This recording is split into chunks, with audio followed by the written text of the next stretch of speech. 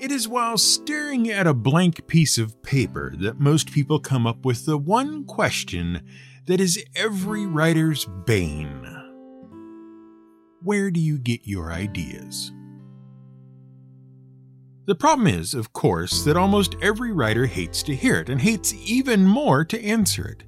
How do you explain the complexities of a personal thought process that takes the assimilated information of the thousands of books you've read, all the TV and film you've seen, all the life you've lived, and then mixes it up over and over again until something interesting and worth pursuing falls out? You don't. Many authors have dutifully tried answering the question anyway when asked, usually by someone who is not themselves a writer. The typical author will have something glib to say that doesn't really answer the question. I get them from a book in the basement. The fairies visit me in the evenings. Or I was drunk. Which naturally sends the inquisitive fan off to dig into their own basement, lay awake for the fairies, or develop cirrhosis of the liver in the hopes that ideas will come to them too, so they can become a well-respected and beloved author. Or at least a bitter drunk who got lucky once. The better sort of author will put some more thought into it, and if they understand things even a little, try to answer as honestly as they can. Many authors, from Stephen King to Terry Pratchett and more, will tell you that in order to have ideas worth writing about, you first have to start with a nice, solid base of ideas you have read about. By reading everything from everyone about anything, it's vitally important to get other ideas inside your head and let them mix. Other authors attempt to outline their own writing process. Get up in the morning, sit at the computer, stare at the screen for as long as it takes to put some words on it, and then don't stop. Repeat every day until the ideas come. Or create a good character and let them lead you through their story. The ideas will happen on the way. Or even if they're particularly honest with you, I don't know, it just happens, that's all I can tell you. Neil Gaiman will tell you that he doesn't know either, but that what works for him is allowing himself to daydream and wonder about things. He says the skill is not in having ideas. Everyone has ideas every day. Instead, he says, the only difference between writers and other people is we notice when we're doing it. But if you were to ask an ancient Greek where ideas come from, it's quite likely he'd tell you exactly who was responsible. And it wasn't just one person, or even particularly any person at all in the strictest sense of the word. No, much like the rest of Greek culture, there was a god or deity for everything. Everything up to and including getting ideas for things to write about, or things to sing about, or music in general, and poetry and dancing and science and even mathematics. Because whatever creative endeavor you were working towards, you might have individual separate deities in charge of inspiring you in your particular field of interest.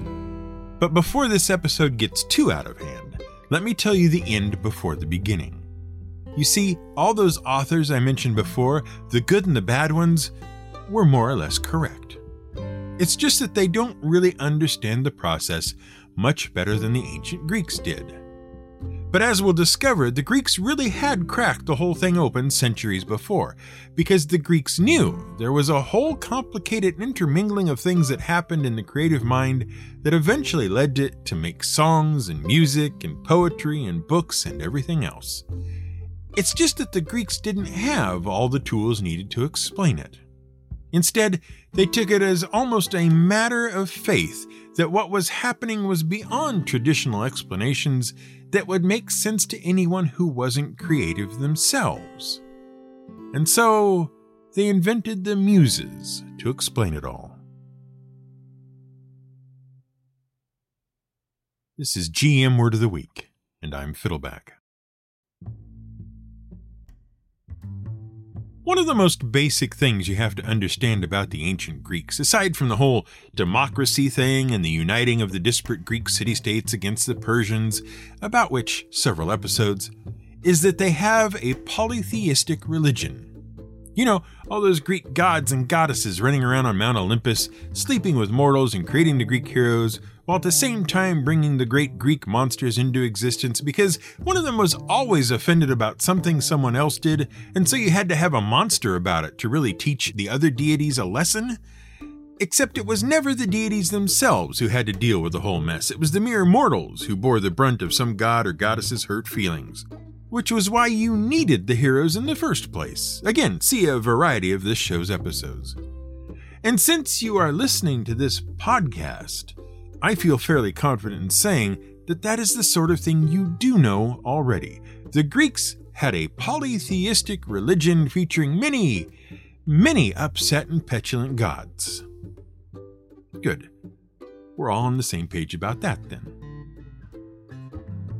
Which is why you are about to be very upset when I tell you the Greeks didn't have a polytheistic religion. And the reason they didn't is really very simple when you stop to think about it. First, the word religion itself didn't exist in ancient Greek. And by that, I don't just mean that religion was a word of later construction from Middle English through Anglo-French, but ultimately coming from Latin religare, meaning to restrain or tie back, though it does. Instead, what I mean is that a word having the same meaning as we use the word religion for these days did not exist in ancient Greek. They wouldn't have understood what you meant by religion even if you explained it to them very slowly and quite loudly. What they did have, more or less, was a set of agreed upon practices that dictated when you did what thing. You would know what days to sacrifice on to ensure the harvest, or what to offer to which god to curry favor in a business transaction. And it wasn't that you really believed in these gods in the sense that they gave commandments and you followed them, and you had to do something to grow belief in them among the peoples of the world, and there were sacred texts you held as inviolate, and so on and so forth with the other trappings of religion.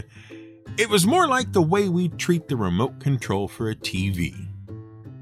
If I press these certain buttons in this certain order, I can watch Andor on Wednesday. But if I press them in this other way, then I'm accidentally watching Velma. And who wants to do that?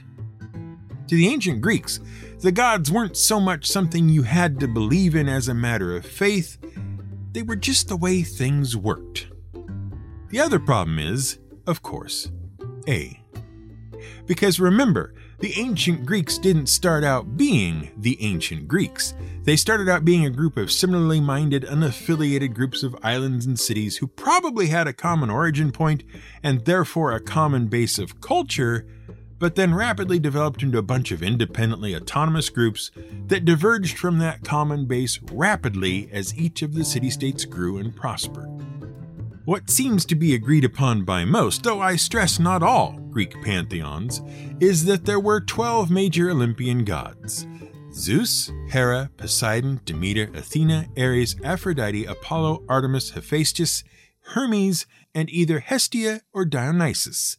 Although, if you have to list one of the 12 as an either-or, probably that was enough disagreement to say there were 11 major gods, plus one about which they couldn't make up their minds. But even with that point aside, it's fair to say there is already a problem. See, if you were a Stoic or a Platonist, then your philosophical view of the world might include the fact that there was one deity above those 11 or 12 who really ran the show. This deity would have lived in a world beyond the physical one, which comprised all the other gods in the world as you knew it. And so really, if there was going to be anything resembling a religion in ancient Greece, it should be this god that was the object of worship, sacrifice, and prayer. More importantly, depending on where you lived in the loose conglomeration of islands and cities that considered themselves Greek, you might not even agree on what the names of the gods were, or on what they did, or on what their portfolio of responsibilities were. It might even be that, for example, the goddess you considered to be Aphrodite, the goddess of love, was indeed Aphrodite, but that she really came from not the Greeks, but these other people who you assimilated into your culture, who also considered her the goddess of rain. And so to keep them happy, when you moved in and took over from them, Aphrodite became the goddess of kissing in the rain, even though no other group of Greeks thought so.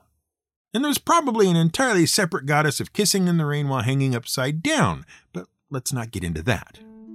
It's much more accurate to say that ancient Greek theology was polytheistic. That is, the study of ancient Greek practices involves a number of different deities arranged in a pantheon with a distinct hierarchy where Zeus is at the top and all the other gods, deities, and allied beings are sorted out below him, each of whom have their own unique sects and rituals. In other words, it is a whole big kerfuffle, and the Greeks just more or less got on with it without any of them thinking they really had to believe anything at all. It was enough to know the gods were around and that if you made all the right motions and said all the right words, things would, more or less, work out okay in the end. Because in the end, what the ancient Greeks were doing was not trying to set up a world-unifying, well-thought-out, cohesive, and coherent religious view of the world. What they were really trying to do was explain why the world worked the way it did. And more or less, they were going at it blind. But also, more or less, within the knowledge base they had to work with, they got a lot of it right.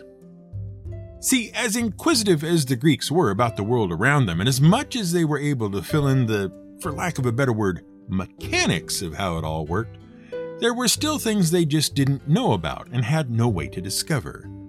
For one thing, the tools to discover those knowledge gaps just didn't exist. For another, the patterns of thought needed to discover some things simply hadn't occurred to them. Microscopes and telescopes don't grow from trees, and if your ability to make lenses is insufficient to the task, then those tools which might let you learn about cells and bacteria and planets and stars and a bunch of other stuff don't exist, and so make certain discoveries impossible. Similarly, you'll have a hard time coming up with quantum physics if your maths doesn't go much beyond geometry, and you might not even know you need to come up with it if you haven't run into the sorts of problems only quantum physics can explain. Which is why, whenever the Greeks ran up against something they didn't know how to explain, they invented a god for it. I don't really know why the sun rises in the east and sets in the west, but for now, let's just say there's a god in charge of it and he pulls it around in a chariot. You know, invisibly. Which is exactly how you end up with the Greek god Helios, his chariot, and the horses that pull it, his son Phaeton, who asks for the favor of pulling the chariot across the sky for one day, but then mucks it up so badly that Zeus has to kill him to prevent either freezing or burning the earth to death with his erratic path through the sky. And also, once you explain the sun and the seasons and whatnot that way, you then have to deal with the night and the moon goddess Selene, and pretty soon, your sky is populated by a bunch of deities riding around in chariots, pulling or not pulling things, and chasing each other around like a pack of loons. You're basically just saying, here's a bunch of things I don't understand and can't explain in any real way because I lack the proper tools. But this story of gods riding around in the U-Haul business will do well enough for now so I can just stop thinking about it all and work on something else, finally and at last. Which you do. And then, when you run up against another dead end in whatever field of study that is, you invent another god to deal with that hard stop. Unless, of course, you can make the case for one of the already existing gods you know about to take on some of that new role as well, which is much appreciated by all the other Greeks because really, there are so many minor and major deities in play now that you can't even keep their names straight in your head, and a bit of thinning seems to be in order. Besides which, people's imaginations are getting a bit stretched because not only have you invented a sun god and a moon goddess, you've also invented gods to deal with the dawn and the sunset, another one entirely to deal with the night, and probably a couple more to deal with stars that move and stars that don't, and at that point, your imagination is starting to run a bit thin. Fortunately, the Greeks had a solution for that as well. Not that they understood how imagination and, more importantly, inspiration worked, just that they too had got to the point of where do you get your ideas and become just as stuck as the rest of us. And as we now know, when a Greek thinker got stuck, they invented new gods and other deities to act as a sort of placeholder for what they didn't understand. What they came up with this time was the idea of a muse, or rather of several muses, each attuned to a specific area of what we can call artistic effort. They began with 3 named muses, by which you will see that the ancient Greeks understood the principles at work, but couldn't explain why or how it worked in any satisfactory way. The first of the 3 original muses is Melite, and she was the muse of thought and meditation, which, if you know your ancient Greek, would be obvious because it's pretty much what her name means: ponder and contemplation. Second, and these are by no means a hierarchical ranking of the muses, just the order in which they are being introduced. Second is Aeide, muse of voice and song. Finally, the third of the original muses is Nemi, the muse of memory, who you may recognize as the root of the word mnemonics, a trick to help you remember things. And you can sort of see how the Greeks thought it worked just in those 3 muses, as if the first time they were suggested as a solution to where ideas came from had something to do with singing and songs. And since the ancient Greeks relied for quite some time on an oral method of passing on history in stories, it makes a certain amount of sense. In order to come up with a new and interesting song or story or what have you, first you have to think about and practice whatever it is you are doing. Then remember what has come before and how it was done.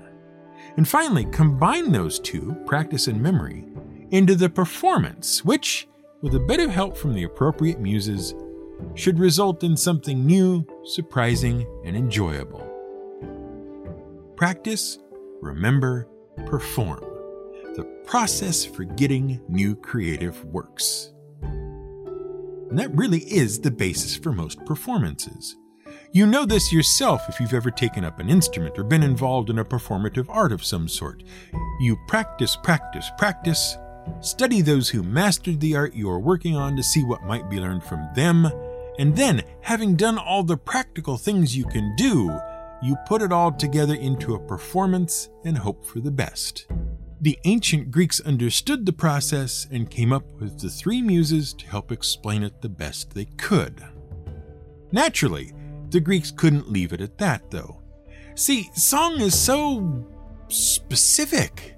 It's all well and good if it works like that for singing, but how do we know it works like that for everything else, too? Well, we don't. Aeide has a pretty specific portfolio, and it's hard to see how her influence might relate to other fields. And besides, not everything relies on memory and a little quiet time to oneself sitting in a corner thinking. A lot, but not everything. So naturally, the Greeks gradually came up with a boatload of other muses to help explain how things worked in other creative endeavors. And even in some endeavors you might not think are all that creative in the first place. Take, for example, Urania. You wouldn't think astronomy necessarily needs its own muse, but that is what she is. Her name means heavenly or of heaven, and she it was who inspired, theoretically, astronomers to do something. With stars? Oh, no, see, what it was that she spent a lot of her time telling fortunes with stars. That's it. Unless, of course, it was something else entirely, like being concerned with poets and philosophers and inspiring them to raise their souls to heavenly heights? Which explains, I suppose, how she got to be the muse of Christian poets during the Renaissance? I don't know. It's complicated. Look, it's all very confusing. Most of the muses, and there are many, though traditionally there are about 12 that are in general use by most Greeks, most of the muses have been conjured up in such a way that suggests a bunch of 5-year-olds were really upset that one of them got a slice of cake when all the rest didn't. So not only do you have Aeide, who is generally thought of as the muse of song and voice, and you'd think that would cover quite a broad spectrum of related activities, she doesn't. Apparently, to keep all the Greek musical artists of the time happy, you also have to have Polyhymnia, muse of sacred poetry, sacred hymns, as well as dance, eloquence, pantomime, and agriculture? Erato, the muse of the sort of poetry you read to people in the hopes of getting them really quite interested indeed in coming back to your place to look at your etchings, lyric poetry, and impressions of other people? Terpsichore, which if you know your Monty Python, you'll recognize as the muse of dance, but also the chorus, by which is meant the group of people on stage during a typical Greek play who weren't the actors, but represented the voice of the writer filling in all the background and gaps for the audience, so they actually had a hope of understanding what was going on in the play and why. And then there was Melpomene, who started out as the muse of chorus, but then must have decided she didn't like that gig, handed it off to her sister, and became the muse of tragedy, because that seemed like a way more enjoyable job. Thalia, the joyous and flourishing, was the muse over comedy and idyllic poetry, which would seem like enough to be getting on with. Comedy is hard.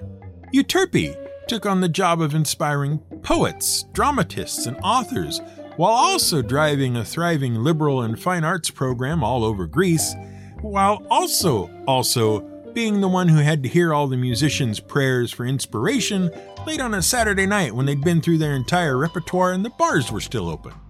Clio is the muse of history, and it really doesn't seem like you'd need much of a muse for history. It's just writing things down that had already happened, surely. Especially since Herodotus had only just invented the thing, but see our episode on history to get to grips with that. Meanwhile, Clio ended up repping for lyre players, which we can only assume meant that a lot of what little history existed at the time was set to the music of the lyre, and probably we should be grateful that's not still the case. And finally, there was Calliope, who was the muse of steam-powered pipe organs played at the circus. No, wrong. She presided over eloquence in epic poetry, was said to have the most amazing voice ever, and gave birth to, among others, Orpheus, who once went to Hades to retrieve his wife Eurydice, but botched it up at the last moment. Calliope wins singing contests, is credited as the wisest of all the muses, and gets credit for inspiring 3 of the 4 major Greek literary works most people are familiar with just by cultural osmosis. And all this is what the Greeks came up with to explain just where it is ideas come from. Obviously, they had no real hope of understanding how the human mind worked and what caused it to be inspired enough to create something new and exciting that hadn't really existed before. They knew very little about memory and neural pathways and how the brain puts 2 different things together to come up with something new. But they got pretty close to the process anyway. As close as they could, at least. Fortunately, we modern people know all about this stuff now. We've worked it all out and can tell you exactly where writers get their ideas and how. No, of course we haven't. But we have begun to close in on the mechanisms in play.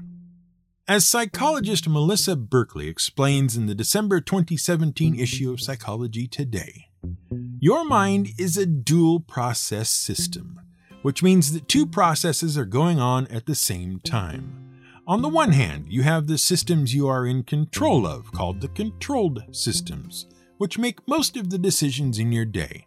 What you have for lunch, what clothes you wear, what things you work on at your job, that sort of stuff. It's the only bit of your mind that you are truly aware of.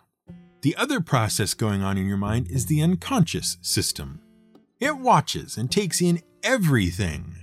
And the really important bits, the things you need to know about right away to keep you alive, for example, get kicked upstairs to the controlled system for it to deal with. Berkeley hypothesizes that it is the interplay of these 2 systems which spark creative ideas and assemble disparate bits of information into something new and interesting. The unconscious system notices something, thinks it is important, and gets the controlled system to pay attention to it. So you get a new idea. And as far as that explanation goes, it's fine. But if you're stuck on something and looking for inspiration, it's not the kind of system you can rely on. You won't get anywhere waiting on 2 bits of your mind to coordinate things and produce inspiration. You're far better off going the muse route.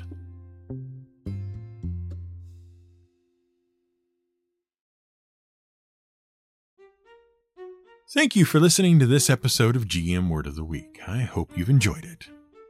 This episode is a Fiddleback production and was researched, written, and produced by Brian Casey.